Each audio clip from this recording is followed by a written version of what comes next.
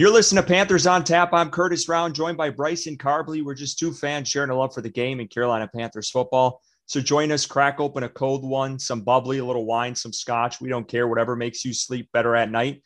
Before we dive into the episode, a little self-promotion. Stop what you're doing. Go follow us on Twitter at Panthers on Tap. Join the discussion on our Facebook group, Panthers on Tap. We have over 2,500 members. You can also listen to us wherever you get your podcast. Just search Panthers on Tap. We have the crew from Ain't Easy Being Green Jets radio podcast joining us here in about 15, 20 minutes to preview the Panthers season opener this weekend at Bank of America Stadium in Charlotte. We will also be doing our season predictions. Bryce and I will announce our MVPs for the season, offense and defense players of the year, who we think will have a setback, and of course our record predictions for the 2021 season. Again, that is coming up later on. But first, let's get some to day of news surrounding the Carolina Panthers. We'll start with the practice squad.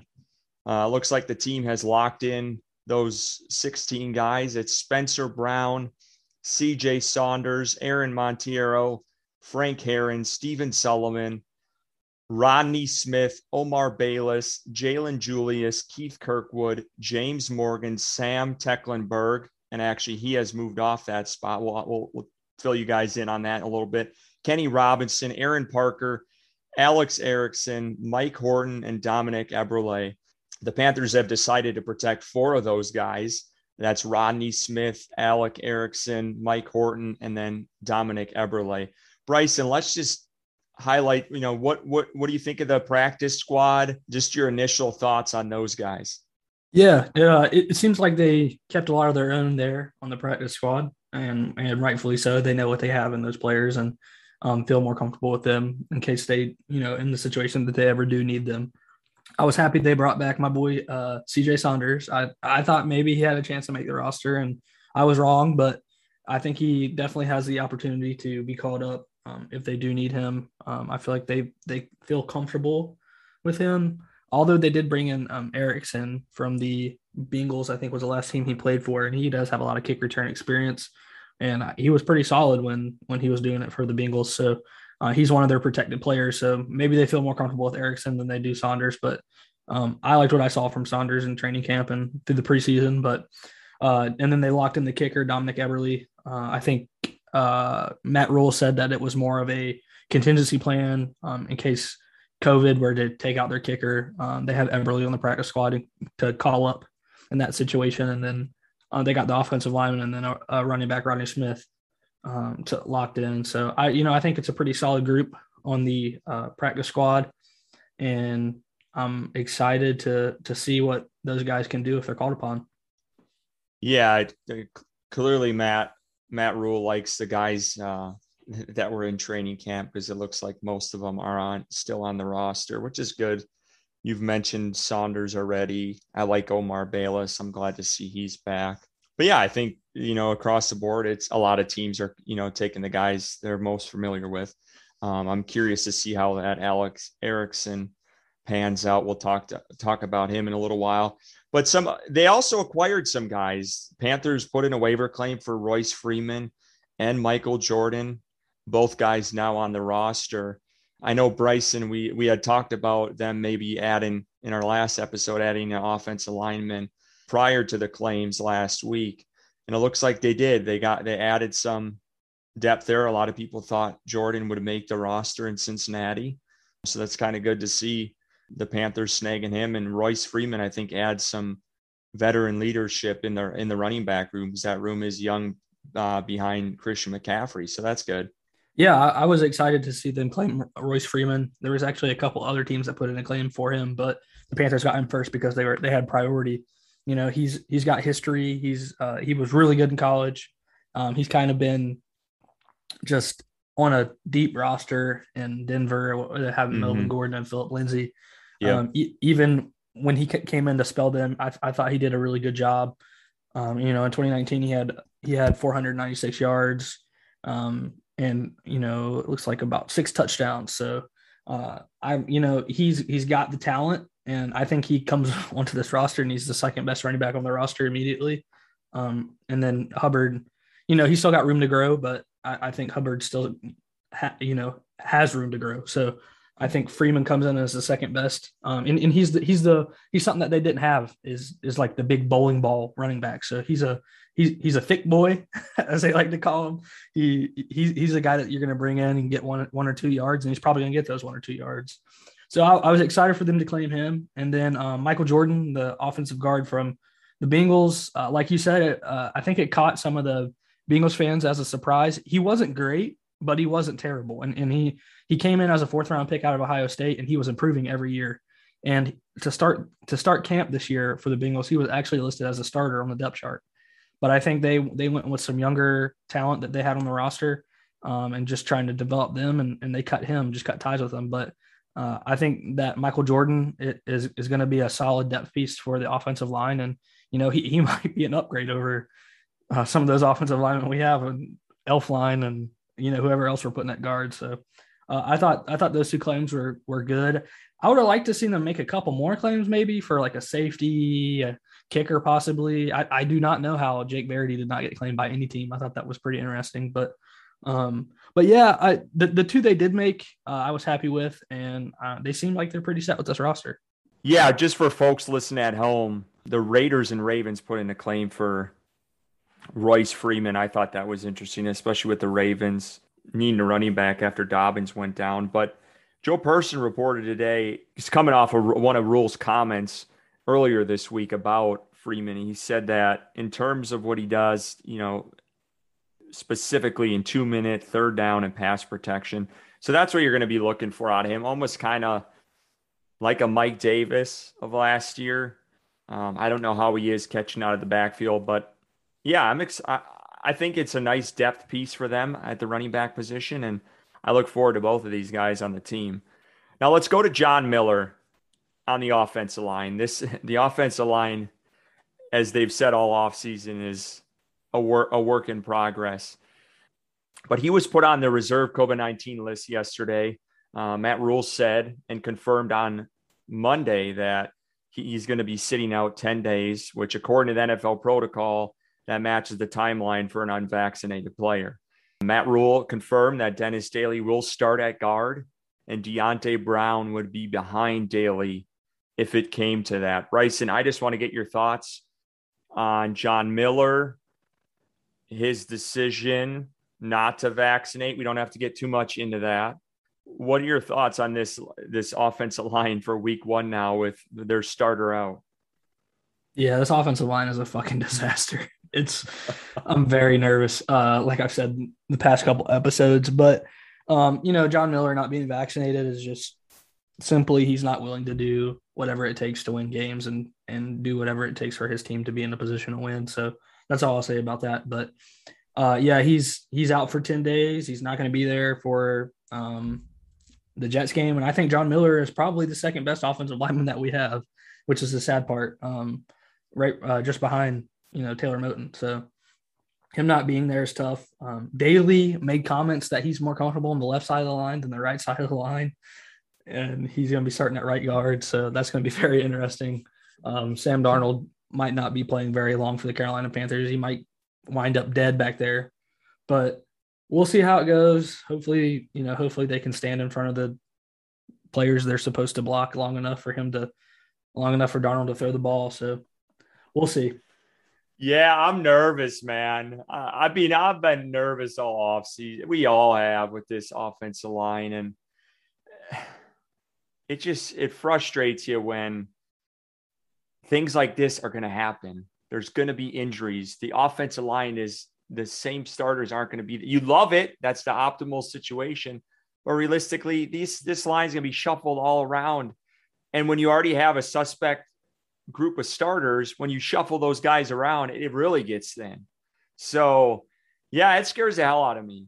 Darnold needs time in the pocket. We all know that. And when you have a starter out and now you're bringing in a backup, it just worries me. It really does scare me. And we'll talk about this later when we get those guys on from the Jets podcast, but it's not going to be an easy task this weekend against that defensive line, whether they have guys out or not. So Yeah, it's scary. I think it scares me. It scares you. It scares everyone. So hopefully these guys can hold up long enough for Donald to get some passes off. But Yeah, let me ask you something. Just kind of something that we've talked about before, just touched on it. If they had Brady Christensen as a second round grade guard, why is he not starting at right guard? it's a good question. It really is. And I think, again, I don't know. I didn't see a lot of him at right guard, but I don't know if he had a good showing at right guard when he was put in this year. I think he looked better at one of the outside. Like, he looked better at right tackle. And I know Matt Rule had said, maybe a guard or a tackle, but I feel like when he's had the time, because they moved him at right guard in some of the preseason games, I thought he looked better at tackle. So they might just be, I think he's slotted as Taylor Moton's backup and maybe a left tackle, in the works later on or next year. But I feel like he just didn't look very good at the guard position. Again, I could be wrong, but that's just my guess. Yeah, and I thought Deontay Brown looked better than Dennis Daly did. Yeah, but he's so young. I mean, he's made mistakes too. So it's like you throw a guy out there in the trenches who's young, or put someone in there who's got experience and has done okay. I I wouldn't be surprised if Brown's not in there midway through the season at one of the guard positions, either at left guard or right guard. He's just so explosive. I just think that guy needs some time before he's thrown in there. But if Elflein or Daly don't start showing up and Miller's out or whatever the case is, Brown, I'm sure, is going to be right back in there. So Yeah, he's definitely got some room to grow with like schematics of the offensive line, knowing where to block. But when he's just sitting there, he's pretty solid. I don't think there's going to be many people that can run through him. That big frame it is. He's just he's freaking huge, like ginormous man. He's like the biggest man. He's a skyscraper, man. He just blocks and pancaking guys. He's fun to watch. He really is. He's definitely got that. He's gonna live or die by the hits. He's gonna take out some guys, which it's really fun to watch. Just some other news along the offensive line this evening. The Panthers added Sam Tecklenburg. That happened about an hour ago to the active roster. This is going to replace John Miller for the time being, with him out with COVID. I'm kind of glad they brought Tecklenburg back. He had a lot of playing time this training camp and preseason at center behind Paradis. I know there's some other guys, Elflein is another backup there as well, but just some nice added depth, and he'll get some time on the active roster. Also today, to replace Tecklenburg on the practice squad, the Panthers signed defensive back John Brannon. He's a former South Mecklenburg High standout from Charlotte. So North Carolina kid coming over. I think he played for the Chargers or was on the Chargers practice squad. So they added him in there as well. Bryson, let's go to the return game a little bit here. Rule said yesterday that Chuba Hubbard would be the team's kick returner if the game was on Monday. So he clearly is the kick returner for this weekend, unless something changes from now until then. Are you comfortable with that? You like to see him returning kicks? If that includes punts, then hell no, because he had a terrible time catching the ball out of the backfield in the preseason. Just simple dump off passes. I don't want to see what he can do catching punts, but I think he's got the ability. I think he's got the elusiveness, the speed, and all that to be in the return game. But I just don't trust his hands. So I think that by Sunday I could see Erickson getting called up, or Saunders maybe. I don't know if they're really comfortable with Chuba doing it either. And they said, DJ Moore or Brandon Zylstra. DJ Moore has no business being in the kick return or the punt return game. We cannot risk losing him on special teams. So Zylstra, I think, is probably the best option right now, in my opinion. Over Chuba, I would put Zylstra in. But we'll see, I guess. If they do roll with Chuba, then I pray for the best. Yeah, I think Chuba is going to add some a little zest to the kicking team. He's exciting when he's got the ball. He's just got to hold on to the damn thing. So hopefully he can do that. But like you mentioned, Alex Erickson coming over from the Bengals, I think he's going to be the punt returner this week, and I'll be surprised if they don't activate him on the roster. His last year, his average punts were 10.1 yards a return. And just to compare that, Joe Person had this out in his article today, if you haven't read it yet, on The Athletic. Pharoh Cooper was 16th with 5.9 yards average. And I know a lot of fans like Cooper. So it looks like Erickson is a good addition. And if this isn't their guy, I don't know who the hell is at punt return. So I think I think you'd see him there. I know DJ Moore has been back there as well. I personally would not like to see him out there. Save him for the offense, but that's just my take. But yeah, I think whoever is out there, just hold on to the ball. Don't make mistakes. We've been through this time and time again where we can't trust the returners too often. So, all right, now we got the big game this weekend. Jets coming into town, and when you got Jets, you got to bring in fans that know more about them. So we got the guys here from Ain't Easy Being Green Jets Radio Podcast, Michael Lagaris and Keith Farrell, joining us. Gentlemen, how you doing this evening? Very good. Happy to be here, man. Absolutely. Doing well. How about yourself? I'm ready to roll. I'm excited. Me and Bryson have been waiting for this damn regular season for too damn long. This offseason's been too long for us. Yeah, it's probably been a long one for you guys. How did you guys feel?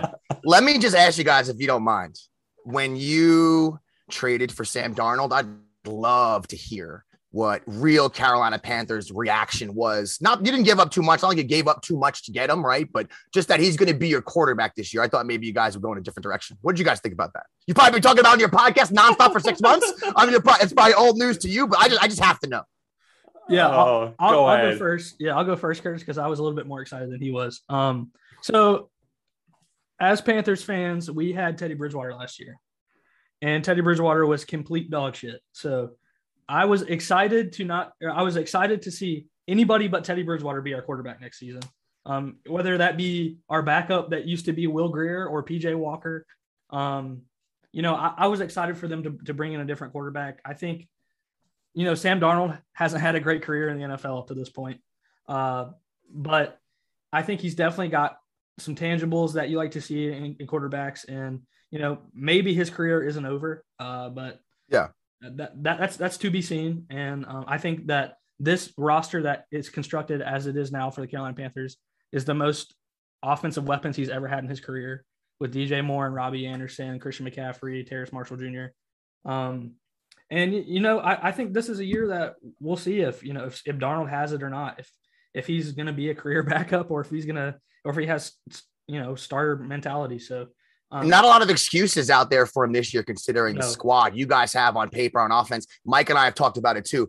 I think Sam, there's no way he's going to be as bad as he was on the Jets, just considering Christian McCaffrey and DJ Moore and Robbie Anderson and him. They already have a rapport. Him and Robbie Anderson, his rookie year, actually connected a lot. So, they already have chemistry together. You guys have a lot of weapons on offense. So just that by default, you think Sam has to improve. The only thing that concerns me, I guess, and you guys know better than me, is the offensive line.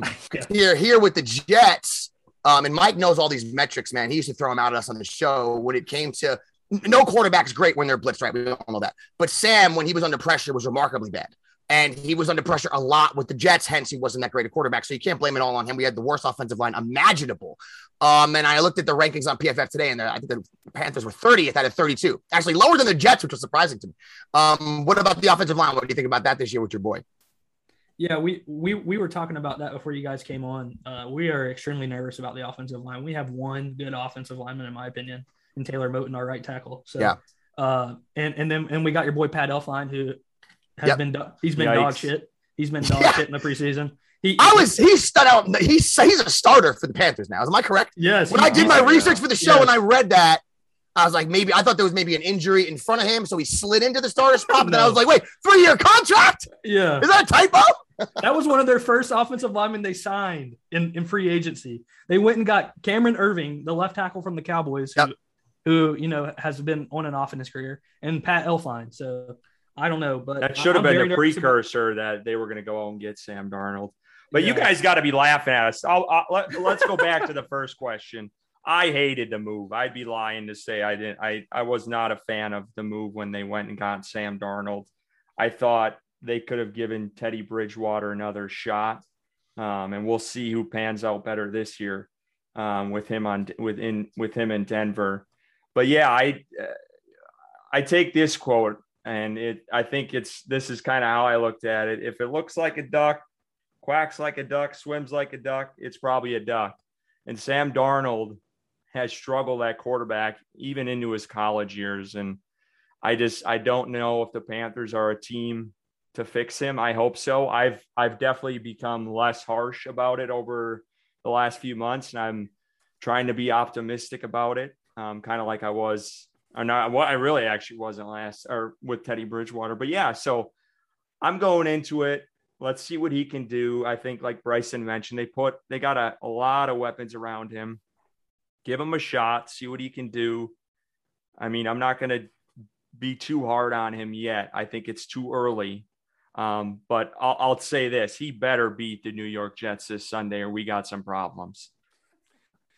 Yeah. Well, I mean, I wouldn't put it there. This is the thing about Sam, okay? And Keith knows this. Jet fans know this. Sam, coming out of high school, did really, really well. Obviously, he got a full ride to go to USC. In USC, he flashed. There were some moments where it was greatness, that Rose Bowl, the 5 touchdown performance, right? But there were struggles. There was interceptions, the bad mechanics, so on and so forth. But you can see the brilliance, right? And then when you learn about what Sam was, Sam he was playing more defense, was playing on the defense in the beginning when he started playing football. And then he was a basketball player. He's an athlete. Okay.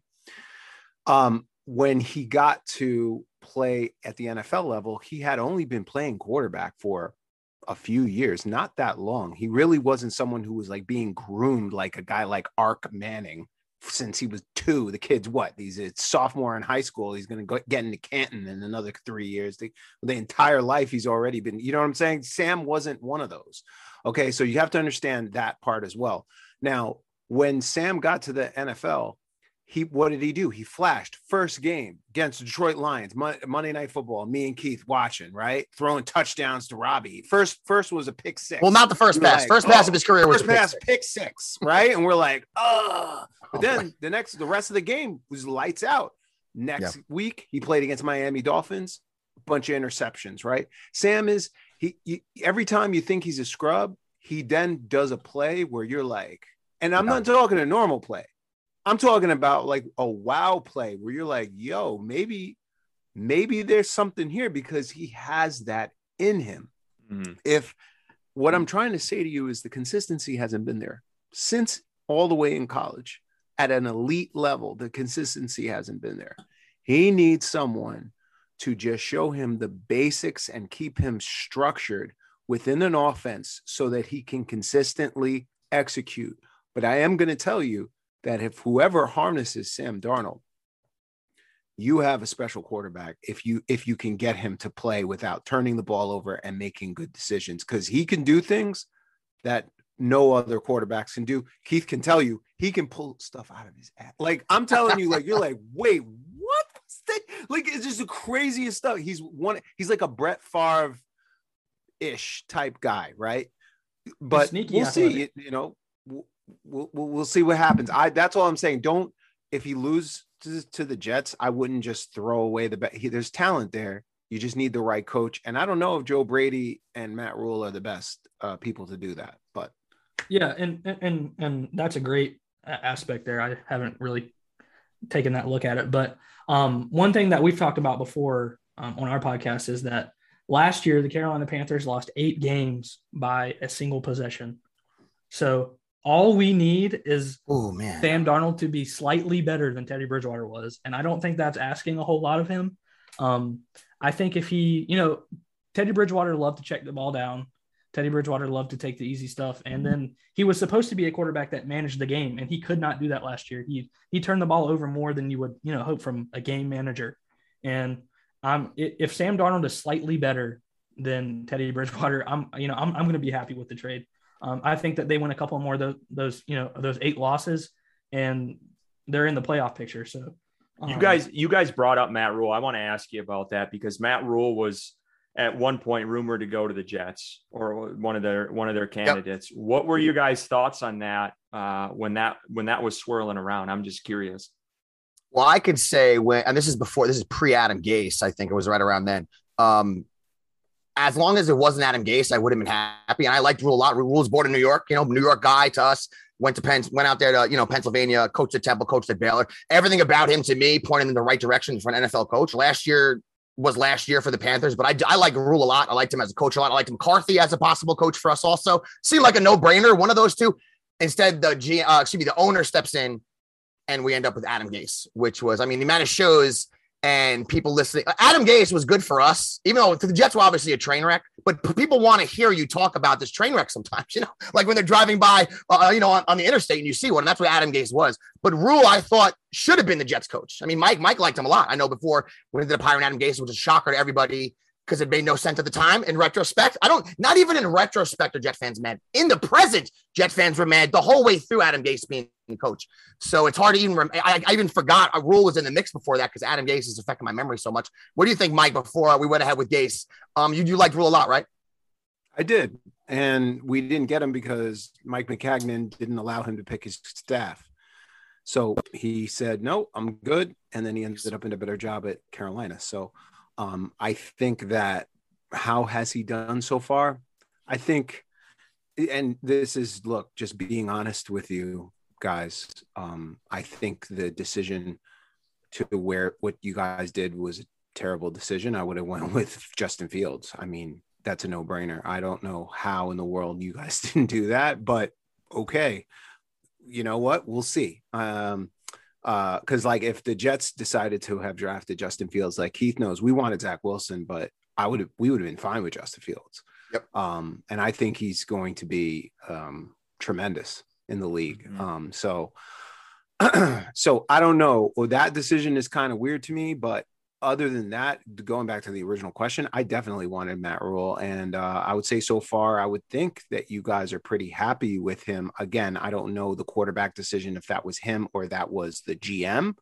I just think that decision is going to haunt this management for a long time, potentially, unless Sam is able to be what we all thought he would be. Although J.C. Horn is my favorite cornerback in the entire draft. Horn is a phenomenal. Absolutely ridiculous. No, that said, Mike, let's be nice now. And say the guy they took was your favorite cornerback in the whole draft. He was my favorite cornerback. Oh, you guys got the best cornerback in the draft. He's a beast. Hands down. Okay. But I'm just saying, it's just, wow. I don't know. Mike's trying not to be mean about Sam. It's not even just Sam. It's like they gave up Field. They could have had Fields. Yeah. They could have had him. No, I know. Maybe they got faith. Crazy. They might have faith in Sam, Mike. And you know what it is with Sam, too, guys? Not to go back in time just real quick. The Gase factor just looms over him, right? Because it seems like he poisons everything he's been around one way or the other. Somehow, some way, players leave him. I don't know if it's his fault, not his fault, and they improve. And you don't know with Sam. It's almost like, was he as bad? Like Curtis was saying, is he as bad as what I watched? Or is it Adam Gase is just completely inept by every measurement you could possibly think of, right? And Sam, you just digressed on him. He got so much worse, it seemed, over 2 years, as opposed to going the opposite direction. You have to factor that in too, Mike. And me and Mike tend to think it's a little bit of both. Sam maybe wasn't as good as we thought, and then also got coached by Adam Gase. Mike, Matt Rule's not Adam Gase. Even though they didn't say Justin Fields, I have to think he's in a better position coaching-wise, personnel-wise, the people surrounding him now in Carolina, than what he had here. I have to think that. These guys would know better than me. But, you can't do worse than we did. We were the worst offense in the league last year with the worst coaching you could possibly imagine for Sam. So, yeah. And let me just give you one thing. I just want to give you guys, the Panther fans, one inkling of hope. I would like you to go back to his rookie season. I want you to go back to after they sat him. He threw a bunch of interceptions against the Dolphins. He hurt his foot. And then he came back and he started a 4-game stretch at the end of the season. Okay. I want you guys to go back and watch those games. He played the Buffalo Bills. He played the Houston Texans. He played the Green Bay Packers and then the New England Patriots. You will see a quarterback that was growing. He went toe-to-toe with Aaron Rodgers. Keith knows. Toe-to-toe. They were neck and neck. He took, that's why me and him were like, oh, we got a franchise quarter. He beat out Deshaun Watson. He was better than Deshaun Watson in New York. We saw the game. We did the whole thing. Okay. Look at his feet. Look at his decision making. He looked good. Like really, like he looked like, that's why we were so psyched. And then Adam Gase, and then I can't even really speak about what happened after that, the mono, and that was it. Dude, I gotta say, you're giving me chills. You're giving me hope, man. You are doing that. Go back to the rookie year, his last 4 games. Bryson, we were clinging to some of these. His second year when he was stinking, I was like, but remember those last 4 games, the rookie year, Mike? He was remember his QB rating was 110 for those 4 games. He had the what was it, the 6th or 5th best PFF quarterback grade in the entire. And you go look too. I mean, it's not like there's not games that he hasn't balled, man. The second year, that game against the Cowboys, Dallas killed it. Balled. Touchdown to Robbie Anderson. I was dancing in the aisles, up and down. I spilled beer on 40 different people after that touchdown. Oh yeah, and then he tore up the. Remember, he smashed the Raiders. Yep. Smashed the. He beat out the Giants, and then he's had some really games. good game against the Redskins. He had some good games. There's no question. Give him my Sam vibes back, man. I remember. Well, let's bring it back down to earth here a little bit. Have you seen the Panthers' offensive line? I mean, it looks to take a guy like Sam Darnold and then put up the offensive line they did this offseason it's laughable. It's really laughable. And I guess Moton probably is your best guy. Paradise, Miller, right? Elfline, and then Irvin. So, I mean, it seems like he's again in a situation, Sam, but the difference being he's going to have guys that can probably get open. Last year, guys, we had so many injuries at wide receiver. We had games we were starting Braxton Berrios. You probably don't even know who the hell he is at number 1 wide receiver. And he's a guy, I mean, he's a good player. He's a good return guy. Should not be getting 10 targets a game. So he had games last year, Sam, where he had no shot. No one was out there wide receiver. So even if your line stinks, which I'm getting the vibes from Curtis, he feels like it might not be the best. Might have been giving him the most protection back there, Sam. I just think when you have Anderson, Terrence Marshall Jr. is obviously another deep threat you guys have now. DJ Moore is hard to cover in space. He's one of the best guys running routes in the league. I think he's one of the more underrated wide receivers in the whole NFL. And then McCaffrey, you look at like Cam Newton's whole career. What was he? You guys know, 57%, 58%. McCaffrey comes around. He's 67% completion one year. I was like, all of a sudden, he's like Joe Montana because he's like, boom, dumping it off. So the fact that Sam's going to have that outlet, that's just going to, I do think, I said this to Michael many times, I don't think Sam's as bad as a lot of people think, but I think maybe his ceiling, I don't know if his ceiling is top 5 guy, but he could be middle of the pack or maybe a little bit better than that. And if you guys get a good defense, you could definitely win games with them. But I wouldn't just use last year. The taste in some Panthers fans' mouth after last season. You hear stats like Sam's the worst quarterback in the league, QB rating the past 3 years. I know you don't like Bridgewater. I think his career QB rating is around a 90. Sam's around a 78, Bryson. So I'm not saying don't be excited about Sam. I just mean he's going to need to limit the mistakes. And Curtis touched on it too, man. You were so right, dude. When we drafted him, one of the issues I had and was worried about was the carelessness with the football at USC. And then he came to the Jets. And that continued. Doesn't mean that happens forever. Some guys figure it out. Obviously, turnovers is the name of the game in the NFL. But the offensive line needs to just give him a little bit of time back there if he's going to do anything, guys. Okay, let's move on from Sam Darnold because it's up and down. You're going to give me a heart attack probably. So let's get into some questions about the Jets. So one thing I wanted to ask you guys, I've done a little research on the Jets here. I wanted to get your guys' opinion on who do you guys think is the most underrated unit on the New York Jets football team? Like that being like the defensive line, linebacker core, secondary, offensive line, wide receiver group, whatever. What's a group that we should look out for that, nobody's really highlighting right now? You want to take that, Mike? Sure. I would say that the running backs are not looked at as elite. And I would tell you that the offense has been built for the run. And on Sunday, they're going to run it down your throat. They're going to try. They're not going to throw the ball. They're not going to throw the ball the way you think. They're going to run all day. And it's going to be Tevin Coleman and Ty Johnson. I picked up Ty Johnson in every single fantasy league I was in. Dude was going undrafted. People don't even know that he's our starting running back. Yeah, we said Tevin Coleman is. it's Ty Johnson, and every Jet fan who knows what the deal is. I'm currently adding him. Michael Carter. Everyone thinks it's Michael. Go on every ESPN. You see not Michael Carter. Michael Carter. No, it's not Michael Carter. It's Ty Johnson, and everyone's going to find out real quick on Sunday what the Jets are about. And they've drafted to run the ball. The receivers are really good run blockers. The tight end are good run blockers. So next week, Zach Wilson, the flair, all the throws, that's not what's going to beat you. If the Jets beat you offensively, they're going to pound it down your throat.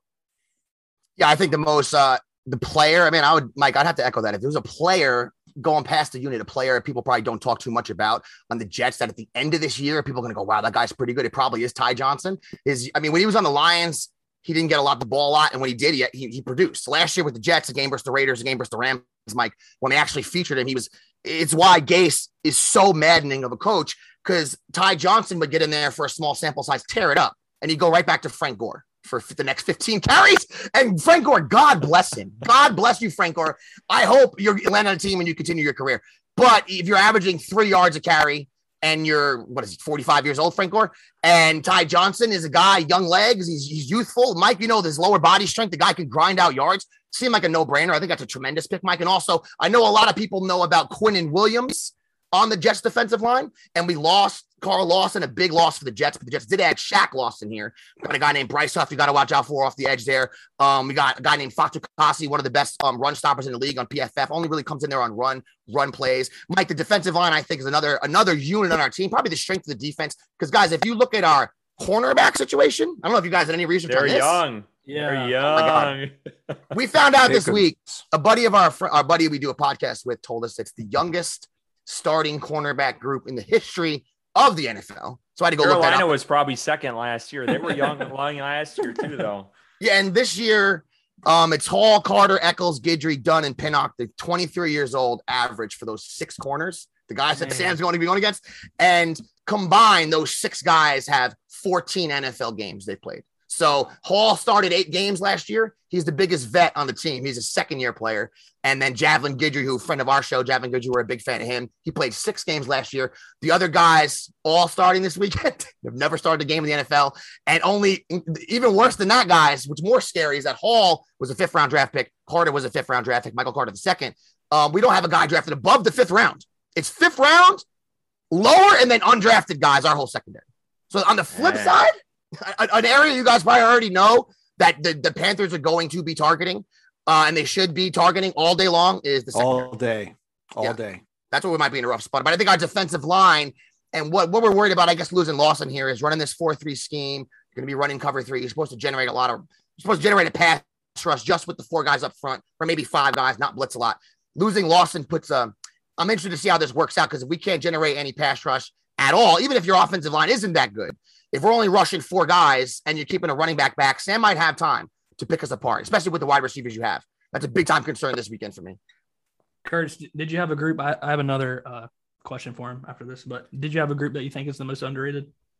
Oh, for the Carolina? No, for the Jets. Oh, for the Jets.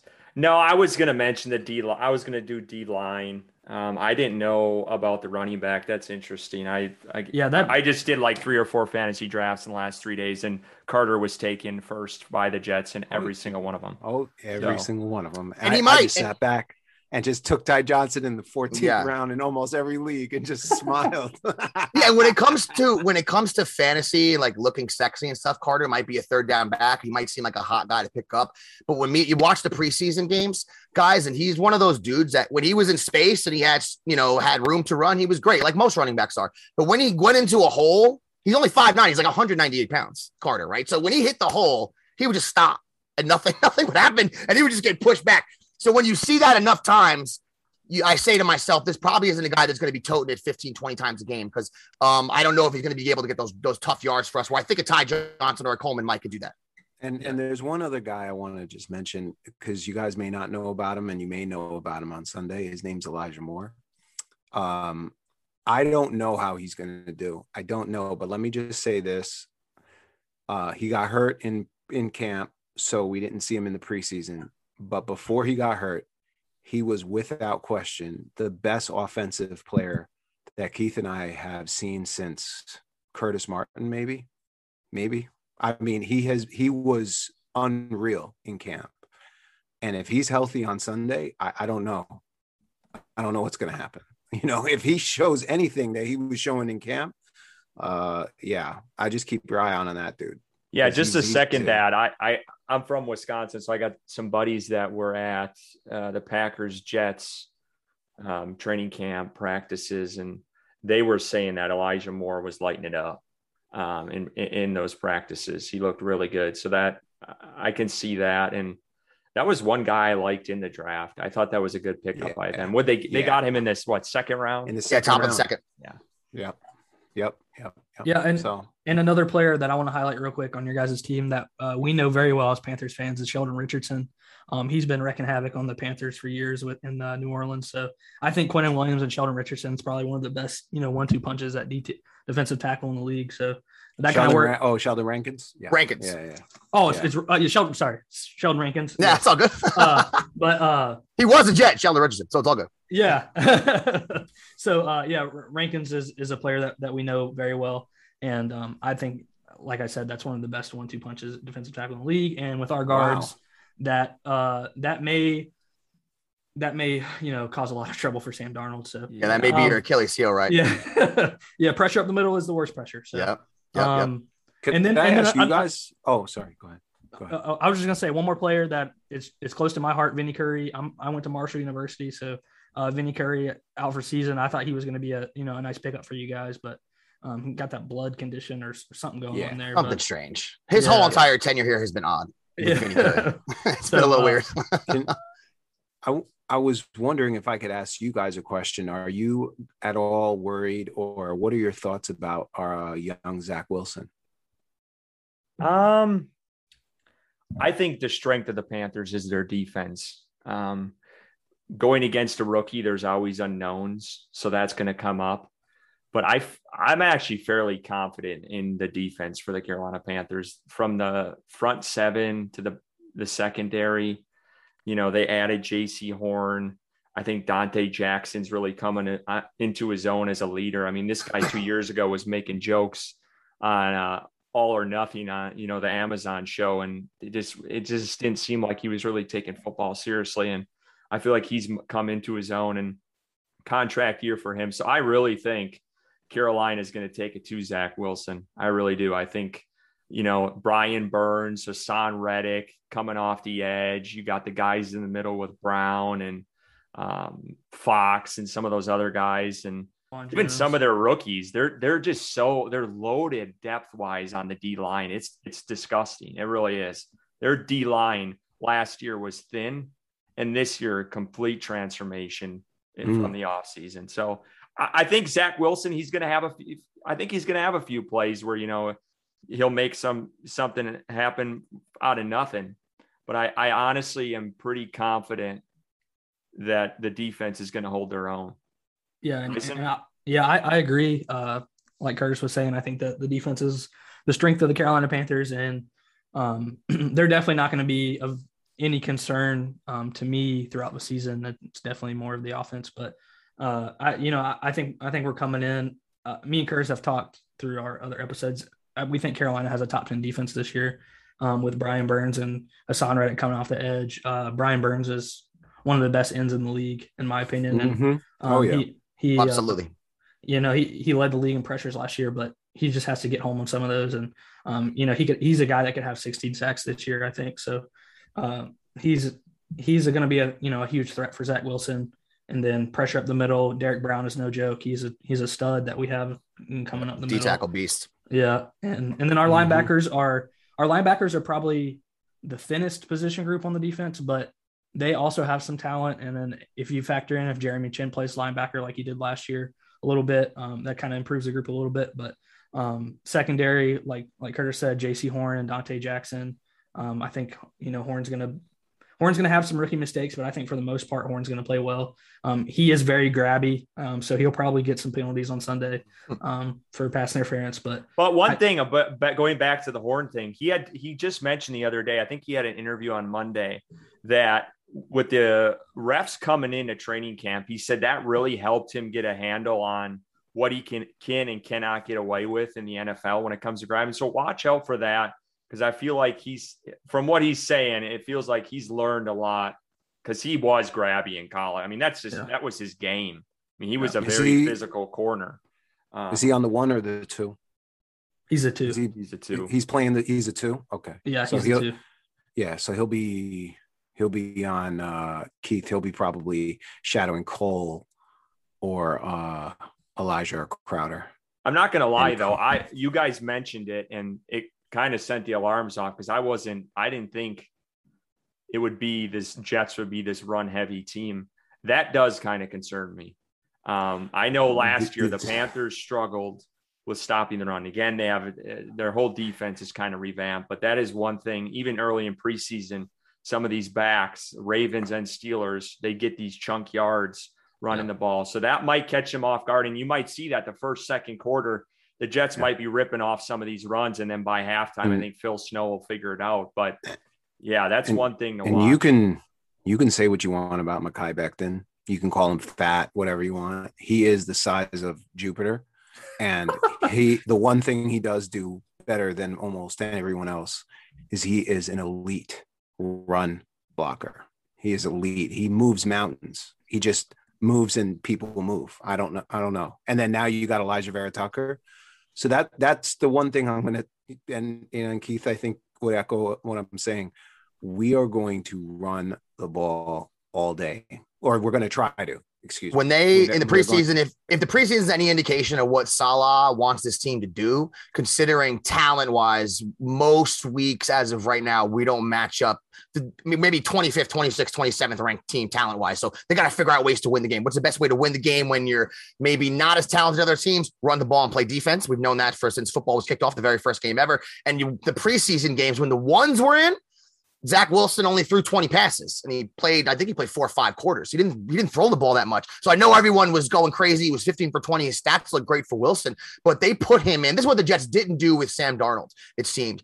They never put him in a position, not just with the talent around him, even with the play calling. They never put him in a position where it's just 2nd and 6. Gase tries to do something funky, a wide receiver screen on first down. Now it's 2nd and 13.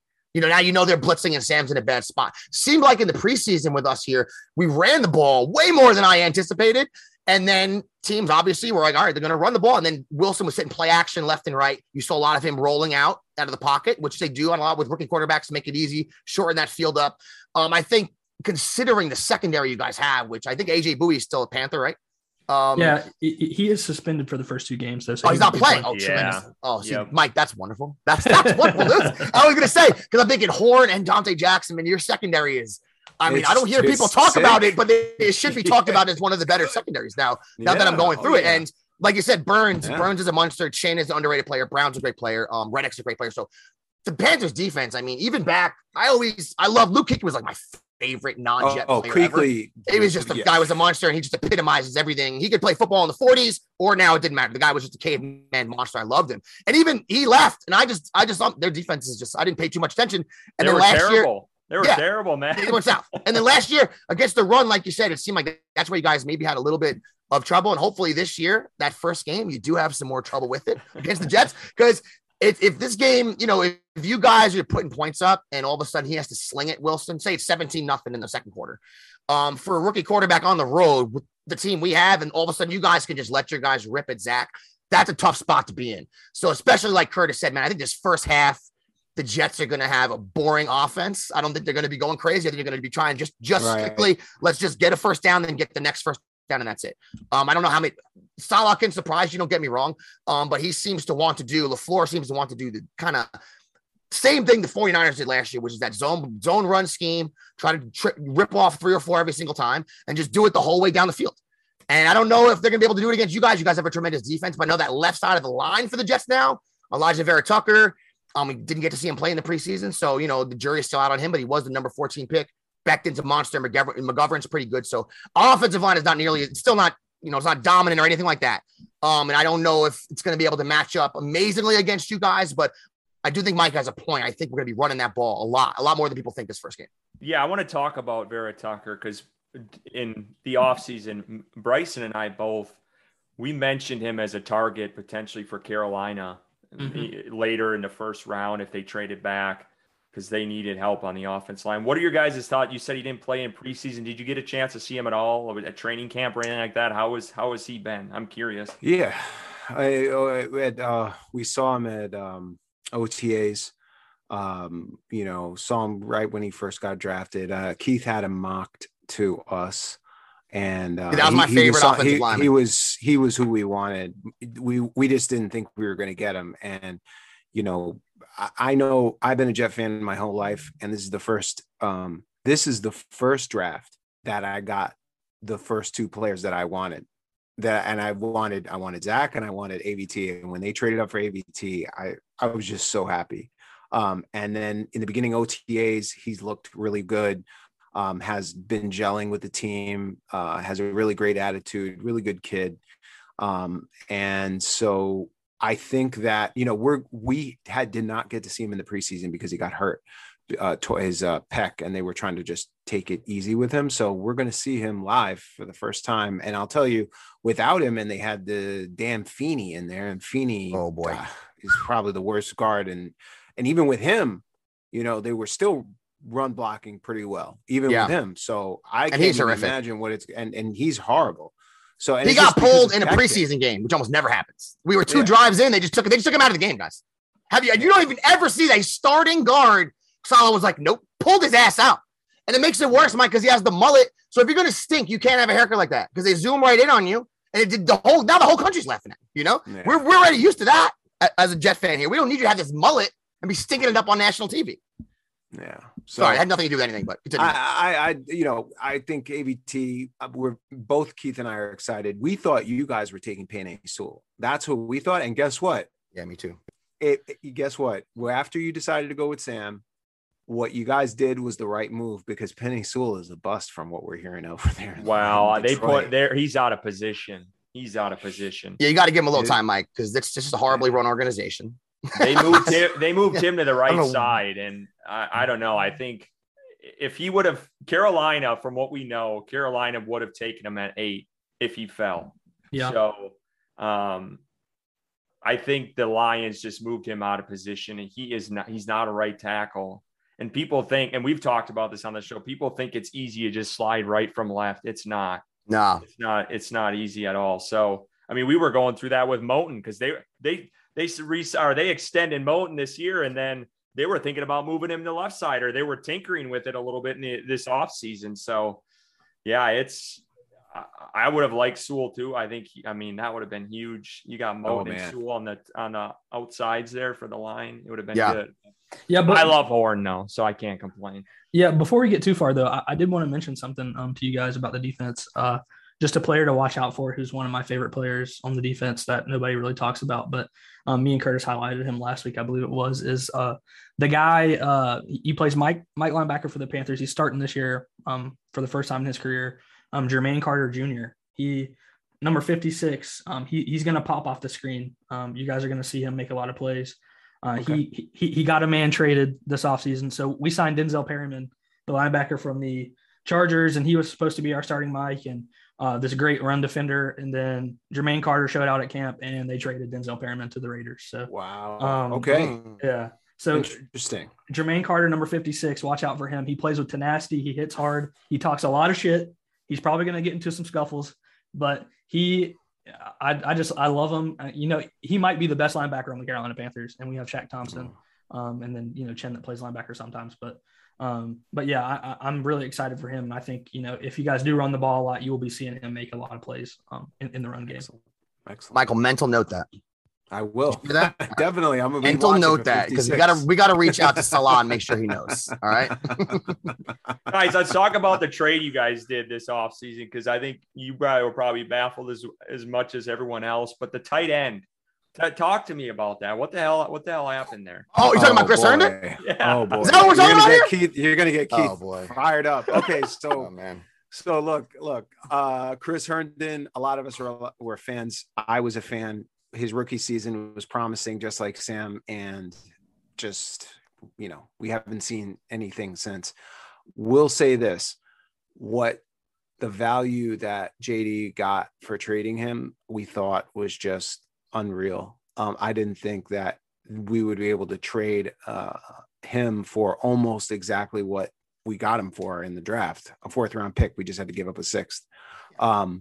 He unfortunately just never grew, and he got into some legal issues, and then he just had issues with his hands. And, we were watching last year, and Keith and I would watch, and he would get a pass thrown to him and you just drop it. And he was fumbling, and it just wasn't going to work. And then they gave him a clean slate this season. He was the starting tight end going into OTAs, and he didn't make it. And so the Vikings think they got themselves a tight end. Good luck. Yeah, I don't know about a lot. I have more. Was Herndon Wilson's safety blanket though? I don't know this. I'm asking. He was beat reporters that were there every day. Rich Cimini, Costello from the New York Post. Mike, tell me if I'm wrong. Basically, he said he was one of the worst players in training camp. Considering the position he's in, context-wise, that they had Tyler Kroft, who's your average NFL tight end. Tyler Kroft's nothing special, right, guys? He played for the Bills when he was healthy. He was decent, 6'5", 260, like every other tight end you've ever seen in your life, right? And then Ryan Griffin was always hurt. He had him. And then Kenny Yeboah was an undrafted free agent that we grabbed. And I liked Kenny Yeboah a lot in college, but he didn't really do too much. So they basically set it up as a quote unquote competition for him to win, I think, almost to give him confidence in himself, and he just was dropping everything. And like Mike said, leading to last year with Herndon, it wasn't so much that he did stink. He stunk the whole year. And the year before that was an embarrassment as well. But it was when he dropped the balls. You guys know how this is. A guy's going to have drops. The year could end. And you might be like, oh, man, I'm not saying this happened, guys, but you might be like, oh, DJ Moore dropped 7 balls. But maybe they were all in the first quarter on the first drive. You don't care. When it's 3rd and 7 in the 4th quarter, you remember that drop. So that's the guy Herndon became to Jet fans. You almost booed. Right when you saw his number, you wanted to boo him. And his rookie year was decent, but one of these NFL stories that you guys, we've seen it a million times. Rookie year is decent. Almost gets too big for his bridge. 4th round pick. So let's not get too nuts anyway. But then his second year gets a DWI before the season starts. Comes back out of shape after the DWI, hurts his hamstring, then comes back into the year, hurts himself again, only plays 1 game his second year, and then last year was a complete waste of space. So I have no idea how they drafted him in the 4th, they got a 4th back and a 6th round pick. Joe Douglas is just working. I don't know what he's doing. It makes no sense. The value he got for Herndon, a player that, I don't know, Mike, he wasn't probably even going to make the team, possibly, That's, I guess, to me, the part that's the most mind-boggling, but the Vikings were in such a tough spot. They needed anybody that could play tight end. And Joe Douglas definitely took advantage of him. And the reason why I think you guys, the Carolina Panthers, traded for Sam and everyone said, wow, was because Matt Rule was about to become a head coach for the New York Jets, as we just talked about. And he did his homework on Sam. Matt Rule likes Sam. That's why you guys got him, because he knows him. He's done the homework on him. He liked him. And that was the other thing I didn't mean to go back to Sam. Sam is a really good kid. And I do wish him well, not next week, not this coming game, but overall, I do want him to succeed with you guys because he's a good dude, man. He's not a bad person. He works hard. He's everything you want. He's just got to execute. And that's why I think, you saw a guy like Matt Rule target Sam Darnold, and maybe the Vikings targeted Herndon because they knew him or know something. I don't know. It's not something that we see, though. You always see it in sports. There's teams that trade for a dude because they think they're the one that's going to fix them. And maybe that's what the Vikings think they're going to do here with Herndon. Tight end's a funky position. You see tight ends go other places and ball out, Mike. But Curtis, we were very happy with that deal, to say the least. Croft's the starter anyway. And that's actually been, if you watched the Jets preseason game, that's the guy that's Wilson's targeting left and right. Mike, he's thrown some pretty good passes to Croft. He has 2 touchdowns to Croft in the preseason. So, yeah, I don't know. It just seems like, guys, let me switch to something. Our show's called Ain't Easy Being Green because the Jets stink forever, right? And we're not used to having a GM doing things that seem so savvy that even we don't trust it. We're like, oh, maybe Herndon's good. In my head, I'm like, this seems like a great trade. But we're used to feeling like, oh, he's going to go be a Hall of Famer somewhere else or something. As Jet fans, we're like beaten down, And it does seem like Joe Douglas gets the most out of all these different trades he does for the squad. Jamal Adams is the greatest example, probably the best trade in the history of our franchise. It just seemed like he's a sharp guy, and it is strange for Jet fans to be riding through this with someone that seems like they know what they're doing. And I'll say from the outside looking in, I guess from like I consider myself a pretty well-informed NFL fan. I try to keep up with as many teams as I can. And in Herndon, for me, the way I saw it was, which, I don't know as much as you guys, obviously, but I saw it as a guy that, struggled with injury and showed a lot of promise. And, maybe this year was the year that he gets on the field, stays healthy, and is able to fulfill that promise that, he's shown at one point. That I think that's the way that like the normal NFL fan sees it. And that's maybe the way the Vikings see it as well. But, that's right. But hopefully. That's right. A lot of people see it that way. They don't understand. Yeah. He played every single game last year. I think 12 of them he had less than like 20 yards. And like we said, this is the Adam Gase factor affects everything, Bryson. It has to. You have to account it in the equation when you talk about anything. Even Sam's down year last year, but and Herndon might go there. Like you said, I know that's other people Mike and I have spoken to. Bryson had the same opinion as you, where he seemed like he might be good as a rookie. Maybe he's been banged up. I know inside the Jet circles, Jet podcasters, Jet fans, we're hit the bricks, bro. let me give you another guy that you guys have not spoke about, and the national media doesn't talk about this because he's just quiet and he does his job. And I'm going to say something that, you guys are going to be like, what are you talking about? Marcus May is better than Jamal Adams at safety. Marcus May is one of the best safeties in the NFL. He's Hands on my down. list. You could just He's look in at my the notes metrics. here. He's You in can my look at the notes here. metrics. But he is Jamal Adams is the 30th greatest NFL player in the league, and Jamal Adams has the highest paid Get the hell out of my face. Wow. Okay, get out of my face with that garbage. He was not good. Look at the statistics, my friend. He can't cover at all. Can't cover anything. He can attack the quarterback. Understood. Mm-hmm. As a safety, as someone who's in the secondary, Marcus May. Yes, our corners are weak. Sam is going to go after them. The safeties position is very good. Yeah, Joyner's a good safety too. Joyner, yeah, he's good. And Marcus May will pick you off if you're not careful. Okay, he can play strong and weak. So, he's another guy you got to watch out for, who's underrated and not considered like a great player because he's quiet and he's on the Jets. I like Marcus May a lot, and I've watched him throughout the years, and I think he is a solid player. And another guy, not to harp on Jets players, but another guy that I like a lot on your guys' team, that you guys signed this offseason. And, I think this position group is underrated as well, is Corey Davis. I think Corey Davis coming over from the Titans, he was arguably one of their best receivers. And then he comes to the Jets. He's going to be your number one receiver, possibly, if he's better than Elijah Moore, which I think he might be. Yeah. And Corey Davis is he's so good. And then with Jamison Crowder, Jamison Crowder has been my savior in fantasy football in a PPR standpoint for years. He's been my underrated. I started him every week. Even if he only gets like 40 yards, he had like 16 receptions every game. So I mean, he was carrying my team. I always pick him up off waivers or draft him late. So I like your wide receiver group, and I don't think it's going to be a cakewalk. I really don't. Even though is Crowder out for COVID this week? They're saying what I read today. Hopefully he'll be back. It's just complete gray area. I guess COVID just not like normal injury designations. There is just a huge gray area, and I do think just because of the rookie quarterback and because of how bad our wide receivers were last year, that probably is a group people don't look at as being as talented as it is. Because Corey Davis, the Titans, Tannehill put up a great year last year, but they like to run the ball a lot. And he still almost had 1,000 yards last year as their number 2 receiver, Corey Davis. In this preseason, Mike, how many targets did he had from our boy Wilson? He almost had 20 targets. Wilson threw the ball to him nonstop every single drive, every single time they had the ball. So in fantasy football, me and Mike, all of us are trying to grab Davis up because it seems like Wilson likes him a lot. And even though the corner, your guys' secondary is really, really good, I think Crowder's a tough matchup really for anybody. Any slot nickel corner in this league's gonna have a tough time with Crowder because how shifty he is. Elijah Moore is a similar type player to Crowder. That's 2 tough guys to cover. And then Davis, very physical. Mims, very physical. Cole's a good receiver. So I'm hoping, it all comes to fruition here on Sunday. I'm hoping our boy Wilson doesn't have to throw the ball that many times and we can just run it, put him in those 3rd and 3s, 3rd and 4, 3rd and 5, Mike. That's what I like. But Corey Davis, man, definitely not a guy to overlook. Probably a dude in fantasy drafts. And then what hasn't done their draft yet, probably rated way too low. And I know why. You look at his career. Bryson, you're a fantasy guy. His career has been like maybe not where people thought it would be. I think it was a top 10 pick. Yeah. But if you look at what he did last year, per target, he was pretty productive. You look what he's done this preseason too. He's been really good, and I think him and Elijah Moore, Mike, at the end of the year on our squad, and we got into a big debate about this about a month ago. Me and someone else, those are probably be our 2 best receivers, I think. Oh yeah.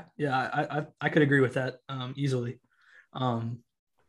Curtis, do you have any other questions you want to ask? Because I want to get to the game prediction. I want to see what they think and what we think of who's going to win this game Sunday. Yeah, I just wanted to ask, just going back to tight end, just to follow up on that. Do you guys think they need to go out and get someone? I've seen Zach Ertz maybe as a trade over to them.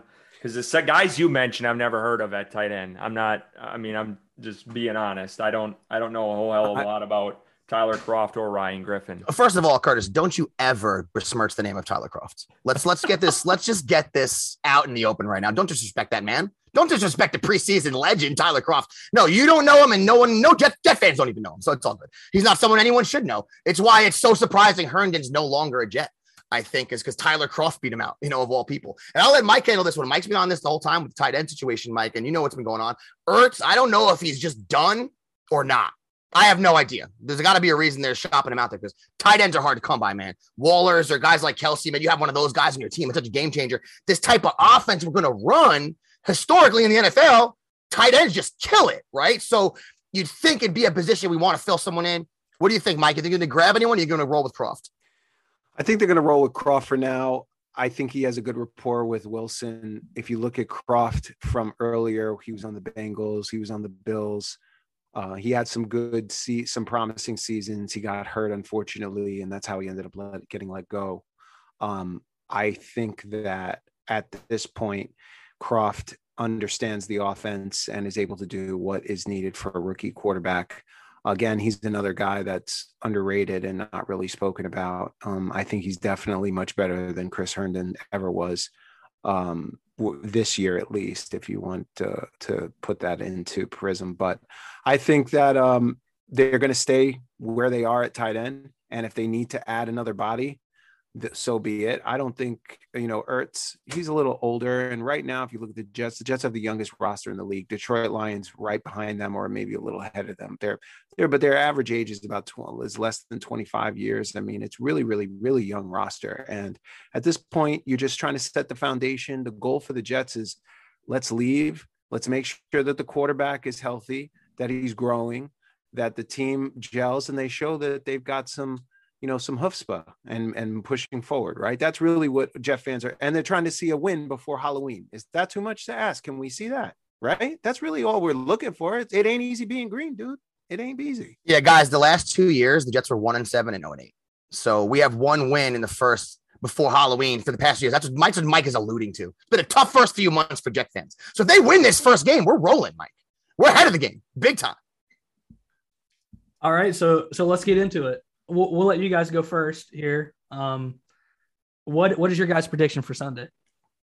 I'll tell you what, I do think the Jets are, I know Curtis thinks the defense is going to handle Wilson. Seems like he thinks the Panthers might spank the Jets. I think the Panthers will win.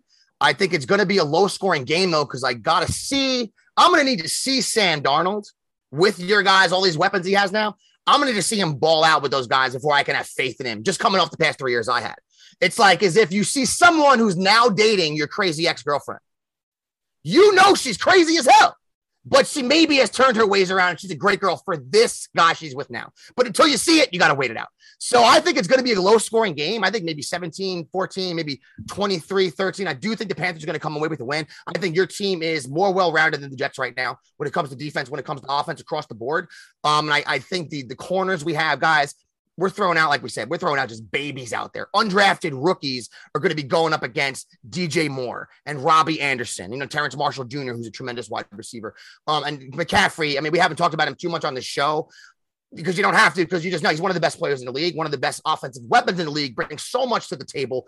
I think it's going to be difficult for the Jets to go down there this first. I think Jets will fight. I think all Robert Saleh teams, units he's coached in the past, have a lot of fight in them, but I think they're going to come up short this weekend. I think the Panthers walk away with a W, guys.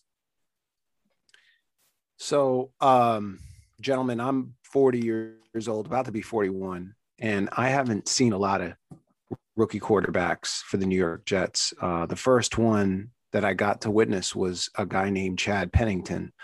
Hey, Marshall University, shout out. There was Kenny O'Brien, but I was too young for Kenny O'Brien. God bless you, Chadwick. So Chad P was the first one that I remember, and Chad Pennington, his very first game he played, he came in for injured Vinny Testaverde, and he beat the Jacksonville Jaguars. I'll never forget it. Like, oh, who's this kid? Then we drafted Mark Sanchez, and he, scrub. But you know what? He went in, he won his first game, man. We were like, oh, the Sanchez, right? We draft Sam Darnold, and Sam goes out there on Monday Night Football and puts on a freaking show and had us just I mean, I don't think I have been happier as a Jet fan. Excuse me. Beating the Patriots in New England in the playoffs was the greatest football moment for me, just to show you how low things are in my life. I know you guys been to a Super Bowl. So there was that. So come now, Zach, I think the Jets are going to win his first game. It's been happening my whole life, and that's why I think they're going to win. And I think they're going to win because they're underrated. Nobody think they're the Jets, right? But they're not. They're a different team. And a lot of times people take brands and they just say, you're good because of this and you're not good because of this. And I just think they're better than what they were. I don't think last year they were as bad as everyone saw. I think it was just terrible coaching and terrible management. And like Keith said, Ty Johnson would start going off and then they'd throw Frank Gore back in. I mean, it was just ridiculous. So that's why I think they'll win. And I think that the Panthers are a better team.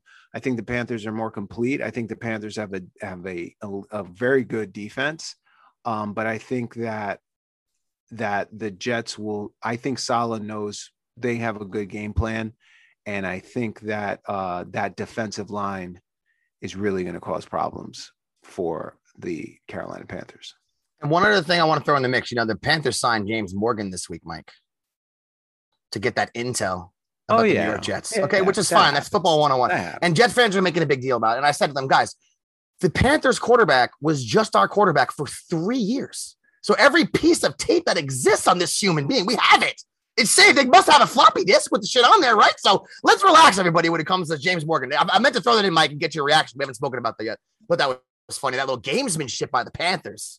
Bringing in Captain Morgan, who got cut by the Jets. I like that. What do you guys think is going to happen this week with the Jets and the Panthers? Go ahead, Curtis. I'll let you go first, and I'll go last. All right.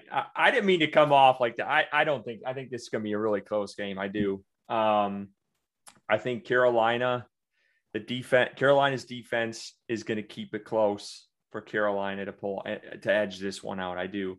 Like I said before, I'll be very, very disappointed if the Carolina comes away with a loss in this game. This is a revenge game, whether you want to call it or not. This is a revenge game for Sam Darnold. This guy better have 2-3 touchdowns by the end of the day, or I'm going to be pissed. But yeah, I think Carolina, between their wide receivers, people forget. I don't think any of us really talked about Christian McCaffrey tonight. That guy's coming back. Hasn't played in preseason. He's got fresh legs. Has been training all offseason. We haven't gotten a look at him. He hasn't played one snap in preseason, and he's going to come out, and I think he's going to help Sam Darnold with all the other weapons. I think your D-line is going to get to Carolina. I think Sam's going to get knocked around a few times. He's going to throw a pick or two. I think it's just the way the history shows he's going to throw a pick or two. But the defense, I think, is going to hold this one close. Carolina, these last couple preseason games, has struggled in the red zone against twos.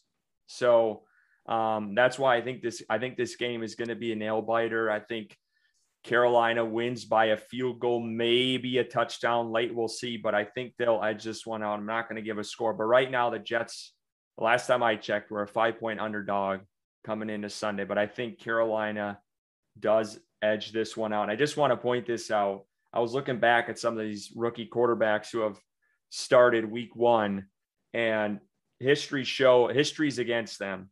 Sam Darnold was one of them to win his first game as a starter as a rookie.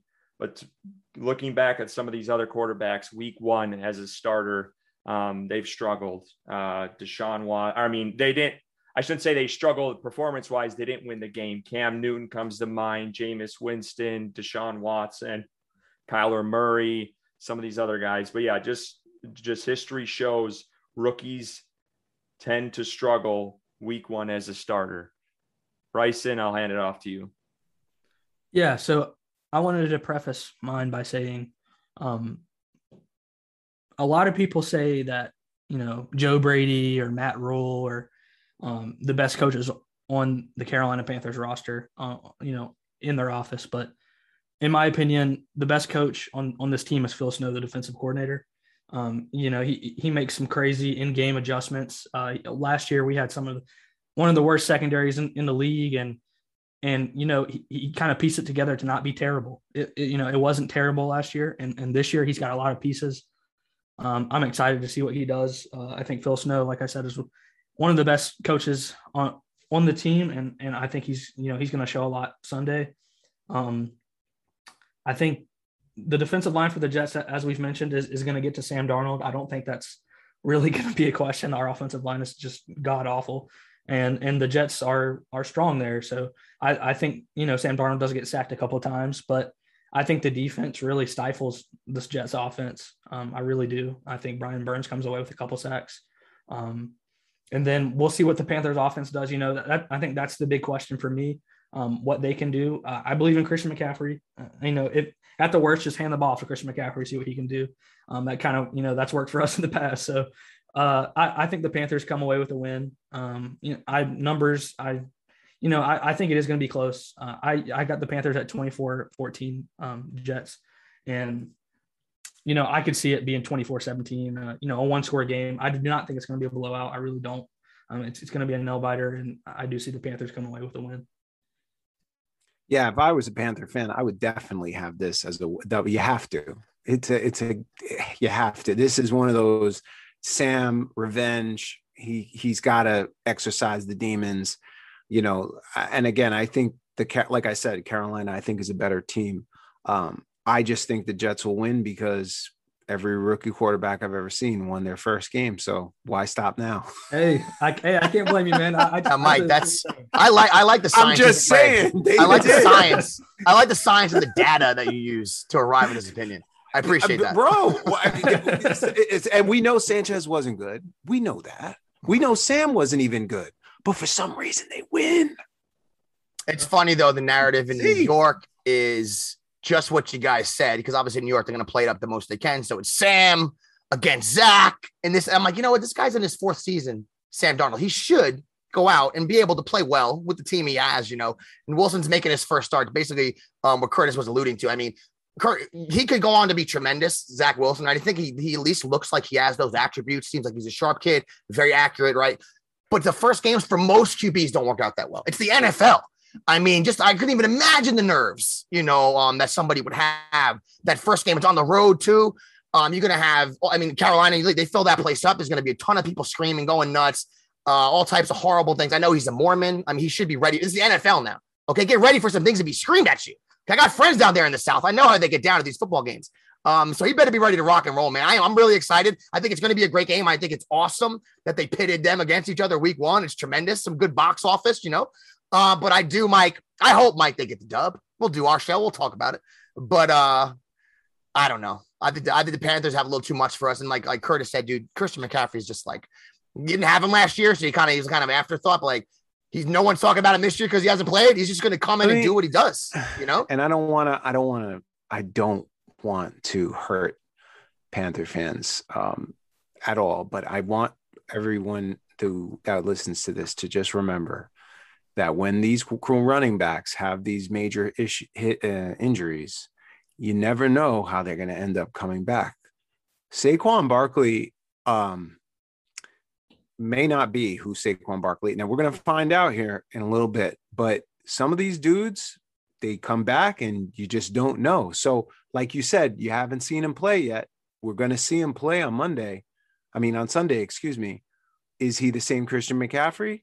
Or is he Le'Veon Bell?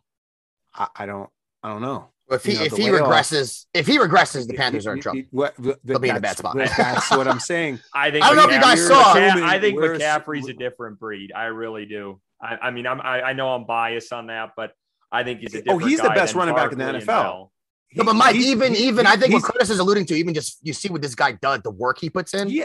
He's just like Jerry Rice was like running 365 days a year. He's running 100 miles a day, right? Like he's one of those dudes, McCaffrey. So I respect that. If anyone's going to come back and be right where they were and take it off, he'd be that guy, I think. Yep. No, and before he left, I just want to make sure he was the best running back in the NFL. Period. Definitely. Like, there's no question about it. Is he that now? If he is, then you guys have a really good chance of winning because guys like that are very difficult to stop. Did you guys see? Can I ask you guys a question? There's the ESPN.com was yesterday. They simulated the season 20,000 times in their computer. Did you see you had the number 1 pick? Yeah, the Carolina Panthers. Now, this is just a computer. Yeah. I was like, I told Mike, I'm like, is this even? I did not even fathom to be honest with you guys, I don't put the Panthers in my head as that bad of a team. Were you shocked to see that? That makes no sense to me at all. I think David Newton ran those simulations. Yeah. Are they trolling you guys? Like, what was that about? There's no way in hell that we are worse than the Houston Texans right now. There's no fucking way. There's no way. You know, okay. The Jets, maybe they end up having a better season than the Panthers. I don't know. But there's no way in hell that we have a worse season than the Houston Texans, who signed like 40 free agents this offseason. They have like 6 running backs. They have Tyrod Taylor at quarterback. There's no way that we don't win more games than them. I don't know what the hell happened there. Yeah, that was surprising. I said that over to Mike. I'm like, do you see how much they're disrespecting Sam? Do you see this? I took that as a personal shot at Sam Darnold myself, personally. That's how I saw that one. Because the Vegas odds, you guys aren't like last. You know, you're like in the middle of the pack there. You know, the Jets and other teams are down there with the longest shot to win the Super Bowl. That's why that took me off guard. But I did see, Mike, that we had the 3rd pick and the 4th pick in that simulation. And the Seahawks had the 3rd worst record in the league. I would love if that worked out that way. That would be tremendous. Just get as much as we can for this Jamal Adams trade. One thing I do want to mention before we go here is I think there's a lot riding. Panthers fans know this more, but there's a lot riding on Matt Rule, I think, in this game. I think this is time for him to prove. I get it. It's the first game, and this whole season is going to be a big year for Matt Rule, but this is his guy. And we've talked about it. This is Matt Rule's guy. Matt Rule wanted Sam Darnold, and he got him. And if Sam Darnold comes out in this game and wets the bed and looks terrible, and this team gets wiped out of the water by the New York Jets, there are going to be a lot of fans on Twitter Sunday night already calling for Matt Rule. I guarantee you that. That's how our fan base is. But there is a lot riding. Because when you guys talked about before, they passed up on Justin Fields. And I know no one wants to mention this either, but they also passed up on Mac Jones. So those two guys, Justin Fields, obviously the better of the two. I think we can all agree on that. But there is a lot riding, I think, on this first game for fans. And I think Bryson knows that too, this is a big year for Matt Rule because this is his 2nd shot at quarterback. Yep. He wanted Bridgewater too. Hurney might have had involvement in that too, the Panthers' former GM, but this is his 2nd shot at quarterback. You don't get many shots. So, and while he mentioned it, I was sick to my stomach when they took J.C. Horn over Justin Fields, and it made me hate the trade even more for Sam Darnold. It really did because that says to me that because of that trade, you are not interested in Justin Fields, who's potentially, one of the best quarterbacks in this draft. And me and Curtis watched film on him together. We loved him. Like, he doesn't have a whole lot of weaknesses. He really doesn't. He's going to be. I looked at him, and me and Keith are in this dynasty league, and I took him over Zach Wilson. And I watch him, and I think he is going to be, from a fantasy perspective, top 5 within a year or two. He's not just big, but he's fast, and he can throw on a dime. Like, I'm watching this kid, like, I'm taking him. Yep. I'm taking him, period. This kid, I think he's going to be a freaking superstar in the NFL. Yeah, the Bears got to steal. They got to steal, man. He's got the toughness too, man. He's got the toughness. The tough kid too, which you need in the NFL. That hit he took in the Natty, man. You kept playing. You see that Clemson game? The Clemson game? My goodness. Dude, man. Me and Mike were together watching that. I was in Texas were watching with Mike. Together. I would have been fine with Fields if the Jets took him. I just didn't want Mac Jones. Yep. And that's it. I if they got Trevor, and you know what? I'm really happy they didn't get Trevor, and I'll tell you why. Because if we got Trevor, we have the worst owners in the league.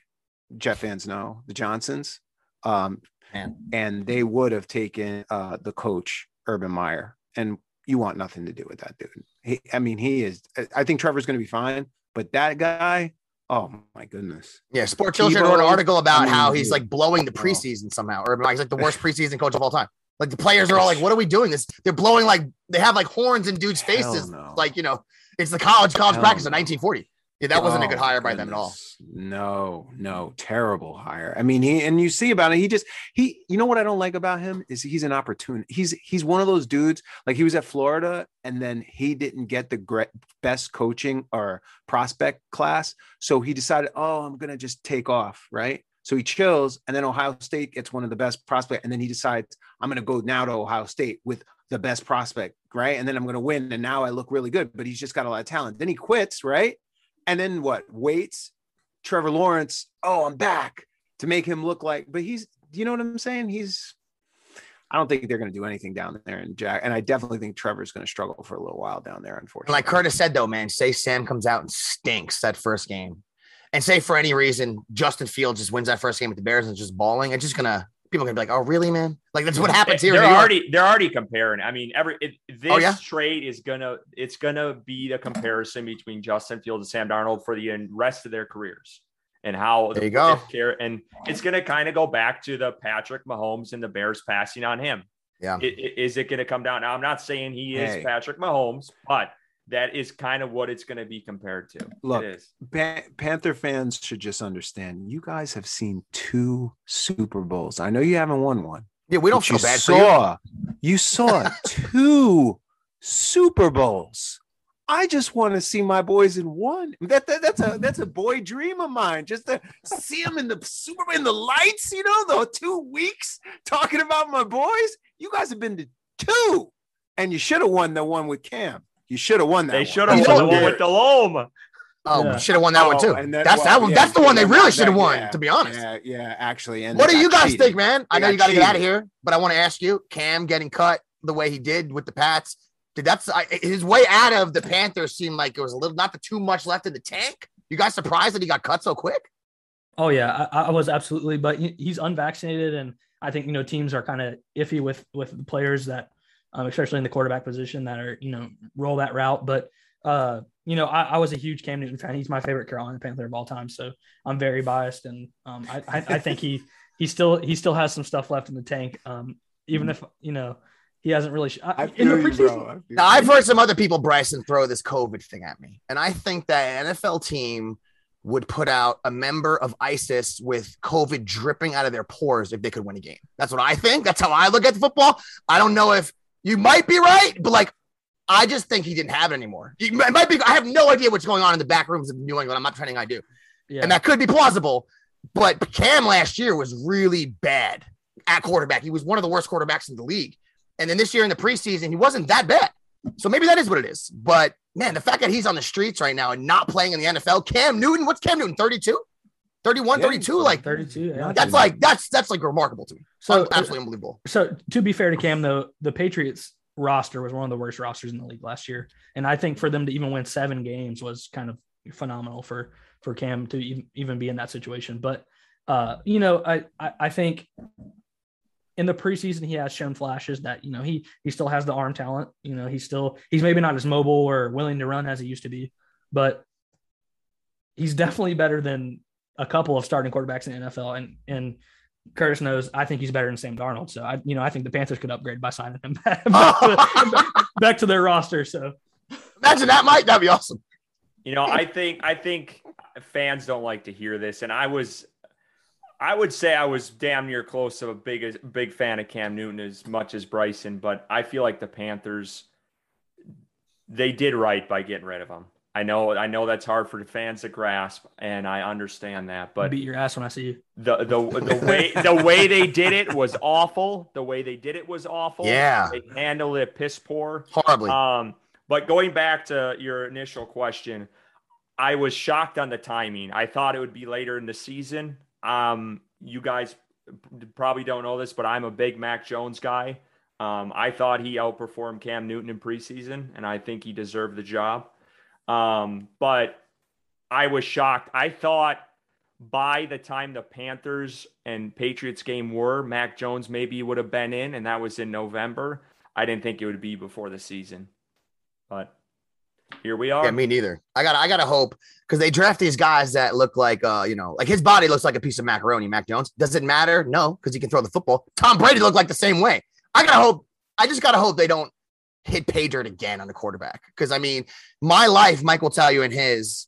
So you grow up when you're a child with Dan Marino and Jim Kelly just winning in my face my entire childhood. And then Peyton Manning, before they changed the divisions for a few years, I had to watch him destroy me. Then they changed the divisions. I was like, thank you, God, he's out of here. Then Tom Brady comes in. I'm like, can we just get some scrubs? Can I get a division of scrubs, Mike, please? Now we got Josh Allen. Now Deshaun Watson might get traded to the Dolphins. It's like, we can't get to break here. So we have to hope Zach Wilson can ball out, because we haven't had a division without one of these. We've never had a guys Cam in it in Newton. our whole life. Yeah, that's what I just want you to understand why we're Ain't Easy Being Green. We never had a Cam Newton. We've never had a Super Bowl team. We never enjoyed the fruits that many other franchises. Maybe you didn't win a Super Bowl, but you had Cam, and you could run out there with your one. I'm sure that year when you won the MVP, you won the Super Bowl, was awesome. Right? You love that. The best quarterback we've ever had was Chad Pennington. Do you understand that? Like, ever. And that's our boy. I have his jersey. Joe Namath. Come on. Joe Namath. Well, I'm talking about when I'm alive, Joe. In our lifetime. Yeah. But we have his dad on the show all the time. His dad comes on and talks about Joe Namath, and that's the hero from back then. So hey, at least you guys got the victory. We don't have the victory yet. We're not there yet. Well, hey, I wish you guys the best of luck, and I hope young Sam. I have a lot of guys that are on a team and they go somewhere else. You're kind of like Jamal Adams. I can care less what he does or whatever, but Sam, I am rooting for him. Not this weekend, but I am rooting for him. And a lot of Jet fans are. We all are. He's a good kid. He really is a good kid, and I hope the best for him. And Mike, I just double checked. Chad Pennington is still number 5 all time completion percentage. So put respect on his name when you talk about him. All right. Hey, I heard you talk about him like only Chad Pennington. We know he was You're right. good. You're right. Come on. That's all we got, Mike. Our whole life. You won't find another a fan that's not a Jets fan that respects Chad Pennington more than I, because like I said, played at Marshall. Oh, there you go. With Randy Moss, man. Yep. I love some Chad Pennington. Dude. Oh, that was a nasty one too, right there. Chad never got hurt. Oh man, the Jet. Oh man, 2 horrible injuries. Well, guys, good luck this weekend, and we hope Carolina comes away with a victory. But we just want to thank you guys so much. Again, we got the crew from Ain't Easy Being Green Jets Radio Podcast. Go follow them on Twitter at AEBG_NYJ Podcast. Go follow them on Twitter. Go give them a listen wherever you guys get your podcast. We really appreciate you guys coming on this evening. Yeah, thank you, man. I had a blast. Thank you so much, dude. Thank you. We just want to thank Mike and Keith again from Ain't Easy Being Green Jets Radio Podcast. It was a pleasure having them on to talk Panthers Jets preview for this upcoming weekend. Now let's get to some predictions. We just, right before the season starts, let's just start, Bryson, with the most valuable player for the Panthers. Who do you think it's going to be this year? Yeah, I don't know if any of our fans caught us when we were on the Panther Nation podcast with those guys, but I'm going to stick with the same guy that I said on that podcast, which, I don't think is really I think, fans think he's going to be really good, but I don't know if they'd see him as the MVP of the team. And that's going to be Brian Burns. I have very high hopes for him this season. And as we've stated earlier, as we stated on other podcasts, he can be a guy that can go from 16 to 17 to, I don't even know, maybe breaking the record for sacks because of the 17th game this year. But I think Brian Burns is going to have a hell of a season.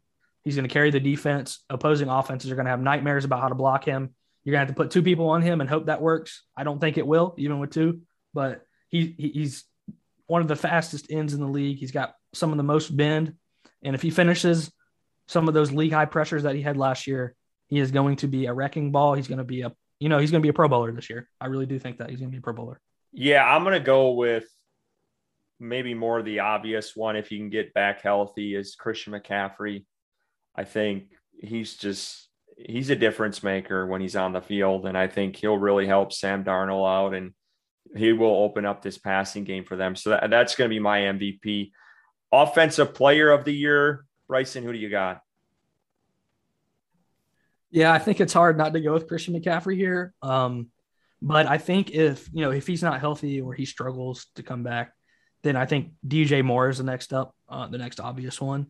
But I could see, with Robbie having that connection with Sam Darnold from the Jets, I could see Robbie Anderson being their number one receiver this year, and Robbie Anderson being that offensive player of the year.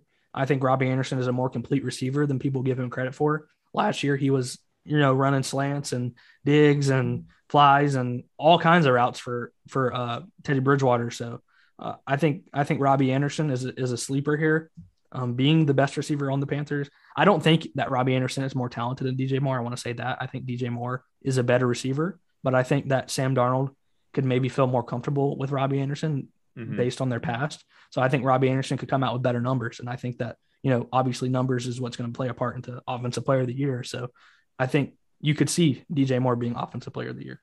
Yeah. And I didn't really set this before, but we're kind of trying to base this off of one player for each category. Hopefully that doesn't screw you up too much, but I'd go with DJ Moore. Obviously I had CMC MVP. So you might ask, well, why the hell isn't he offensive player of the year? But if I had to pick someone different, I think it would be DJ Moore. 1,000 yards receiving the last 3 years, 3 different quarterbacks. I don't need to say any more than that. The only thing he can improve on is touchdowns, and hopefully he can get more this year. Defensive player of the year, I'm going to go with Brian Burns, your MVP. I think he's going to have one hell of a season with the additions of Hassan Reddick, Morgan Fox, Davion Nixon, Daquan Jones, not to mention Derek Brown, Yetur Gross-Matos. This D-line is stacked, and it's really going to help him. He had 9 sacks last year. I think he has closer to 15 this year. He's really going to show out. Who do you got on the defensive side, Bryson? Yeah, if I can't pick Brian Burns, I'm going to go with a player that I've been really high on, and I think is going to have a really good season. I'm going to go Jermaine Carter Jr. I think he's going to have a hell of a year. He's going to have a career year. He really is. He's set up for success. He's shown in the limited times he started and in the preseason and at training camp that he has what it takes. People, I think it was Darren Gant that said, he's the new Luke Kuechly of the locker room. He stays late, watches film. He's always studying film, and he's got the instinct. He's got the tenacity. He plays rough. He doesn't give a shit what you think. And he lets other players know that very clearly, that he doesn't give a shit what they think about him, that he's going to let them know, you better hold on to that ball. Like we saw in Camp Confidential. So I think we could come out at the end of the year and saying, wow, Jermaine Carter, defensive player of the year. What about setback? Who takes a setback this year? I think it's going to be Christian McCaffrey, and I don't think that's a bad thing necessarily, because there's only been like 2 other running backs in NFL history that's gotten 1,000. And I really don't see Christian McCaffrey doing that again. It's just so hard to do. And the Panthers have so many different options this year with DJ Moore, Terrence Marshall, Robbie Anderson, Dan Arnold, Tommy Tremble, Ian Thomas. I think that he takes a step back specifically in the receiving department. Rushing, I think, he could repeat with 1,000 yards rushing. But I think Christian McCaffrey is the player that I see taking a step back from the 1,000 yard, the 1,000 yards of rushing, 1,000 yards receiving year that he had. Yeah, when we were on the other podcast, you mentioned it before. I had DJ Moore here. I had David Moore. I'm sorry. And the guy didn't even make the roster. So kudos to me for calling that. I didn't think he did that well. And clearly, they put him on the practice squad and then ended up cutting him anyways, or he got claimed, I think. Might have got claimed by someone. I thought the Raiders took him. I think he's on the Raiders practice squad now. But anyway, I'm going to go with Matt Paradis for a step back. He had an all right year last year, and Panthers fans seemed a little bit more confident in him this year at center, but I don't know if he finishes the season as the starter at center. I think one of these other guys, Elflein, maybe even Christensen, if it gets that thin, steps in. I don't know. I wasn't very, maybe I'm just sounding the alarm now because I didn't like what I saw out of him in the Steelers game.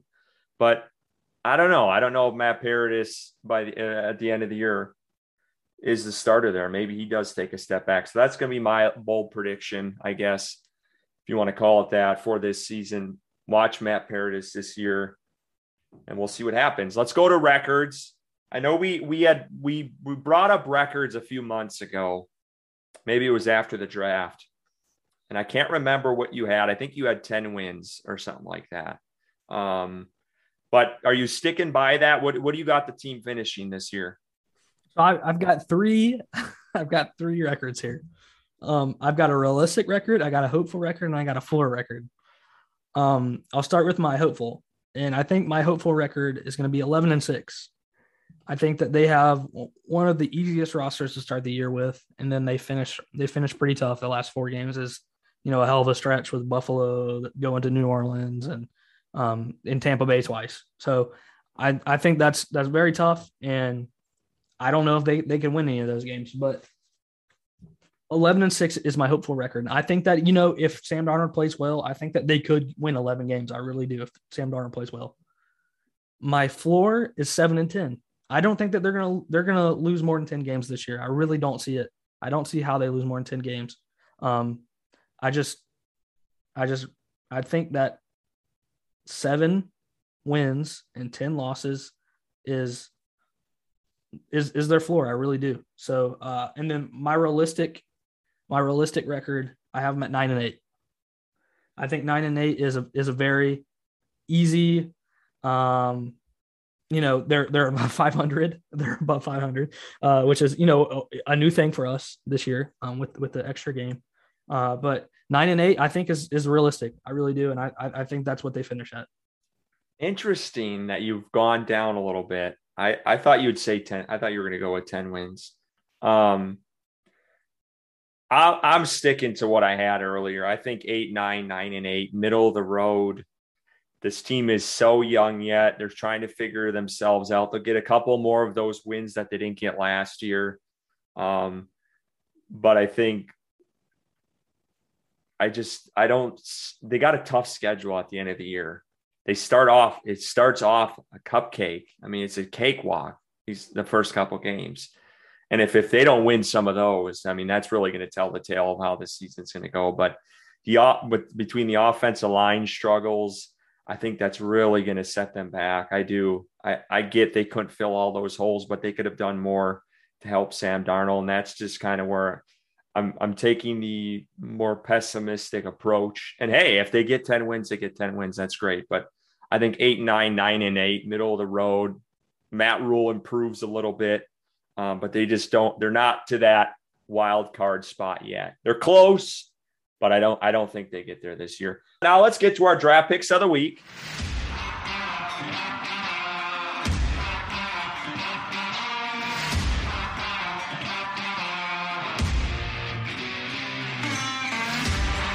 Highland Brewing in Asheville. I don't know if I brought this beer on before, but this is Rising Haze IPA from Highland Brewing in Asheville. It's 7% alcohol. It says natural, hazy with vibrant and juicy notes of citrus, pineapple, and apricots. I know I brought a Highland Brewing beer on before. And if this is the same one, it's growing on me because the first one I brought on here, I wasn't a big fan of. But if this is the same one, I can't remember. It wasn't bad. I drank it throughout the episode. It's pretty good beer. It looks like a Houston Astros logo from. Yeah, it does. And now that you say that, I hate it. But no, it's a good beer. I'm starting to grow on IPAs a little bit. So for our followers that do care about this segment, you should appreciate that because at the start of this podcast, I'm not a big IPA fan. So yeah, this is one to go give a try again. Highland Brewing in Asheville, Rising Haze IPA. What are you drinking, Bryson? Yeah, I started the episode drinking my go-to Buffalo Trace bourbon. I felt like I was going to need it for our guests, but they turned out to be cool as hell, so I got to give them credit. They were very realistic about things, so I want to give a shout-out to them. But, yeah, I finished the episode drinking a New Belgium beer out of Asheville that, you've done reviews on before. It's called a Dominga Mimosa Sour. It is a sour ale with calamansi fruit and natural fruit flavors. It is crazy how much this tastes like a mimosa. It's 6% alcohol. It was delicious. I loved it. I want to buy more. I'm going to leave you guys with this. I'm going to leave Panther fans with this. On the can, it says, from sun up to sun down. Well, and while we're speaking of beer for this Sunday, for the fans that are going to the game, like Bryson and I, The Panthers and Bud Light are celebrating a return to a full Bank of America Stadium. The season opener, they're giving away 623 Bud Lights to fans before the start of the game. That number represents 623 days since the last time Panther fans were in the stadium at full capacity for a regular season game. So starting at 11:45 a.m. on Sunday, fans can go to the one of 5 designated concession stands near the entrance to claim their free beer. It's going to be 1 drink per customer. Fans obviously have to be 21 and older. Once they distribute it, with 15 minutes before kickoff, all fans should look to the stadium video boards and grab their Bud Lights for a massive cheers moment. It's just a celebration, but there you go. A free beer Sunday. If you're going to the game, go check it out. We just want to thank everyone for listening to our episode on Panthers on Tap podcast. We can catch all of our episodes every Thursday, wherever you listen to your podcast. Go give us a follow on Twitter at Panthers on Tap for all your Panthers analysis and breaking news. And of course, this weekend, as always,